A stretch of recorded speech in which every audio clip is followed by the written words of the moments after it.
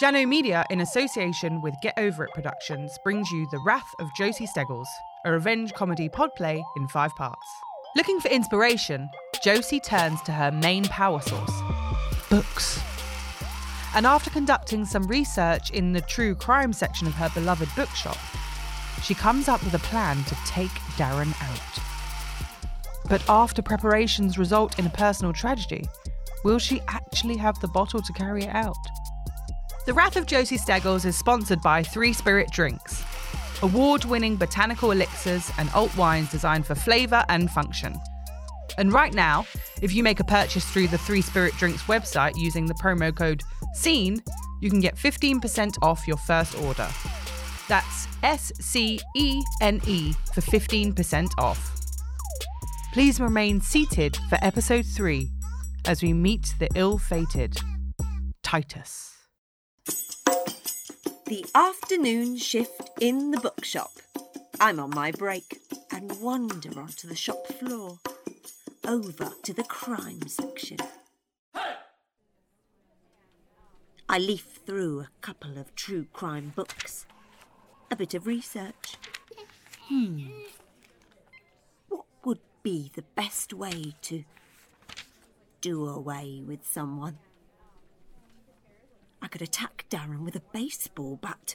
Hurrah! But due to his sheer physical mass and cage fighting skills, he'd probably overpower me.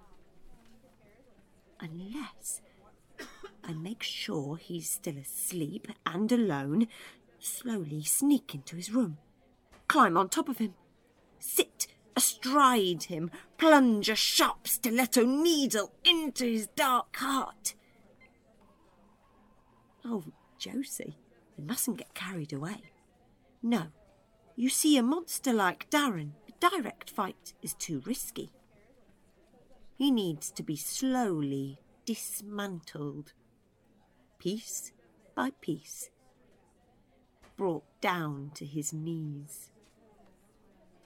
It's then, as I leaf through a hardback about true crime murders, that I turn to the chapter on poisoning. There's a story in there about Gina, a lady from Oregon, who discovers that her husband, Frank, is having an affair. She's heartbroken and plots her revenge. And so, undertaking her own research on the internet, she discovers the power of antifreeze. It's a fantastic poison, apparently. 5-star rating. Antifreeze contains a substance called ethylene glycol. Not only is it deadly, easy to get hold of, but it's also sweet to taste. On the night of their 10th anniversary, Gina laces several spoonfuls in Frank's red wine and Chinese takeaway. Does this taste a little bit funny to you? Mine tastes just fine, sweetie. Oh, honey, I don't feel so good. All right, I'm going to The bed. following morning, Frank doesn't wake up. He's fallen into a coma. His kidneys fail. He dies 3 days later. And Gina is caught due to a simple mistake. Oh dear, I feel sorry for Gina, but I'm also filled with admiration. Maybe I write her a letter. She's currently on death row. When was this book published again? Josie, what the fuck are you doing? You're not allowed in here. I look up. James spits in my face. I told you I want you in the stock room, but I'm on my break. I don't care. You've got your staff badge on. I don't want you talking to customers. James pushes his white skunk-like hair back, stomps off. I think he wants me to cry, to run away, to never come back. No way, mate. I glance across at Bridget, who's behind the till. She saw everything and puts her hand on my shoulder. Are you okay, Josie? Do you want to make a complaint to the area manager? And I say, no, it's okay. I might kill him, though. Bridget smiles and walks away. But unfortunately, James's day of reckoning will have to wait. because as every girl knows, you could only kill one man at a time. And I believe in monogamy.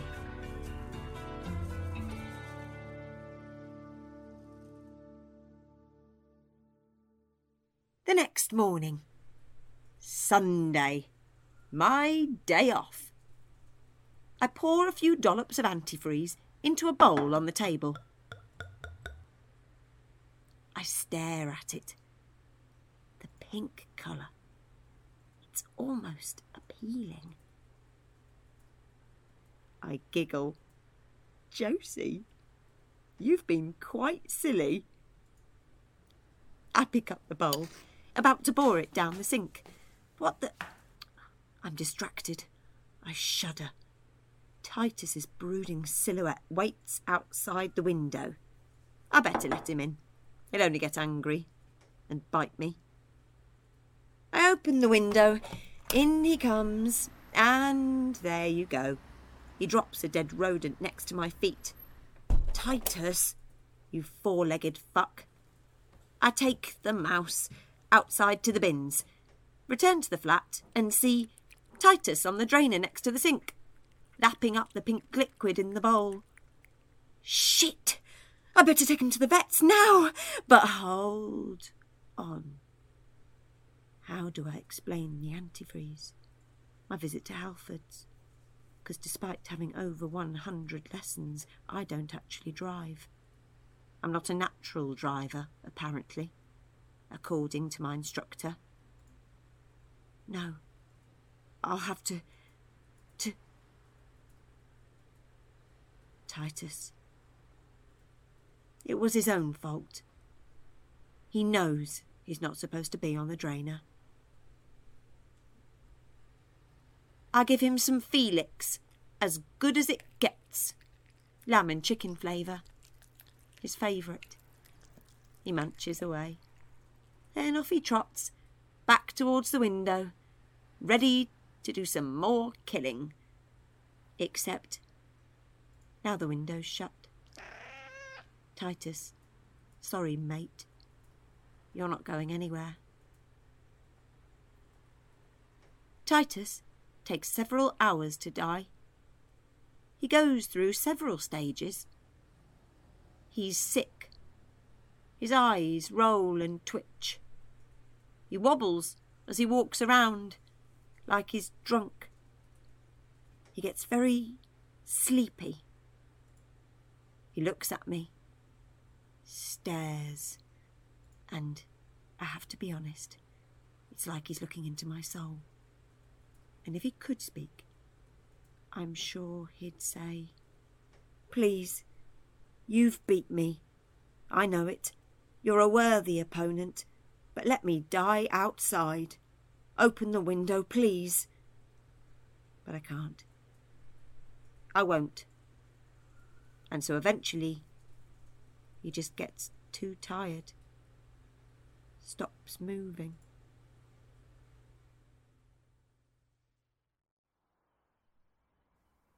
It's night. I put Titus's body in a black bag, then in my rucksack. He's bloody heavy. Outside it's cold, so I put my hood up. I walk down to the park, Roath Park Lake. I stand by the edge. I look around. There's no one in sight. I remove the bag and with a big heave throw it into the water, then walk away. I feel the cold wind biting against my face and realise, without Titus, I am now truly alone. And I'm not upset. No way. I feel free, fearless, and ready.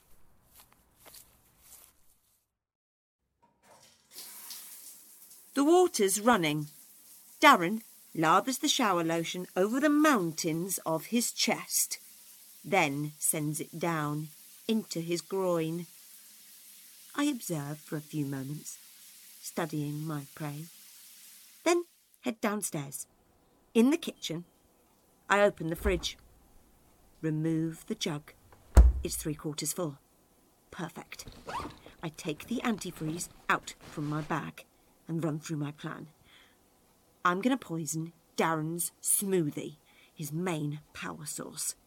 But not all in one hit. Because if I poured in a big dollop, he'd be sure to notice. It'd be too sweet for a start. Besides, one dose probably won't be enough because he's so bloody massive. No. Better to slowly introduce the pink goodness. Start with a capful. Get the stuff into his system. Work its magic. I take the cap off the antifreeze bottle. Hesitate. I'm not really going to do this, am I? Upstairs, the shower switches off. Do it, Josie, do it. I pour a capful into the jug. My hands are shaking. Quick, get a spoon.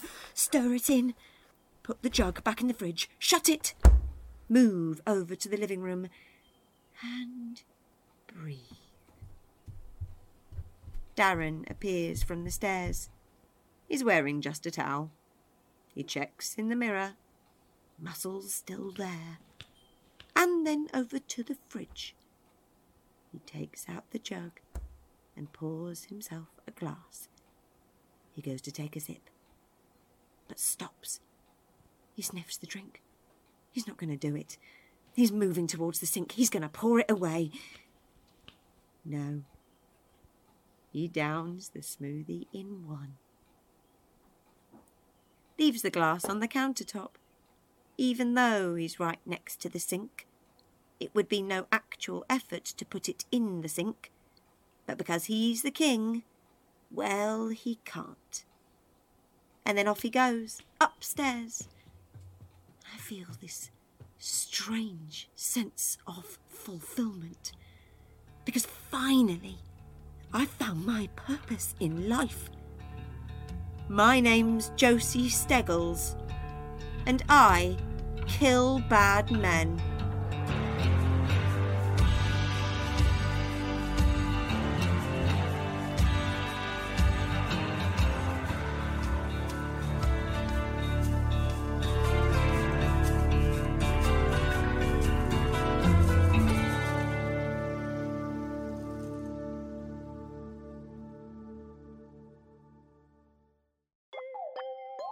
The Wrath of Josie Steggles is written by Kevin Jones, stars Maddie McMahon, and is directed by Scott LaCrasse. It's a Jano Media podcast in association with Get Over It Productions. If you enjoyed this podplay, please leave us a review. All feedback is welcome. And head over to the other podcast we make, The Scene, tiny pieces of portable theatre. The Scene is dedicated to giving new writing and fringe theatre a digital reach beyond the stage. Follow us everywhere at @thescene_pod.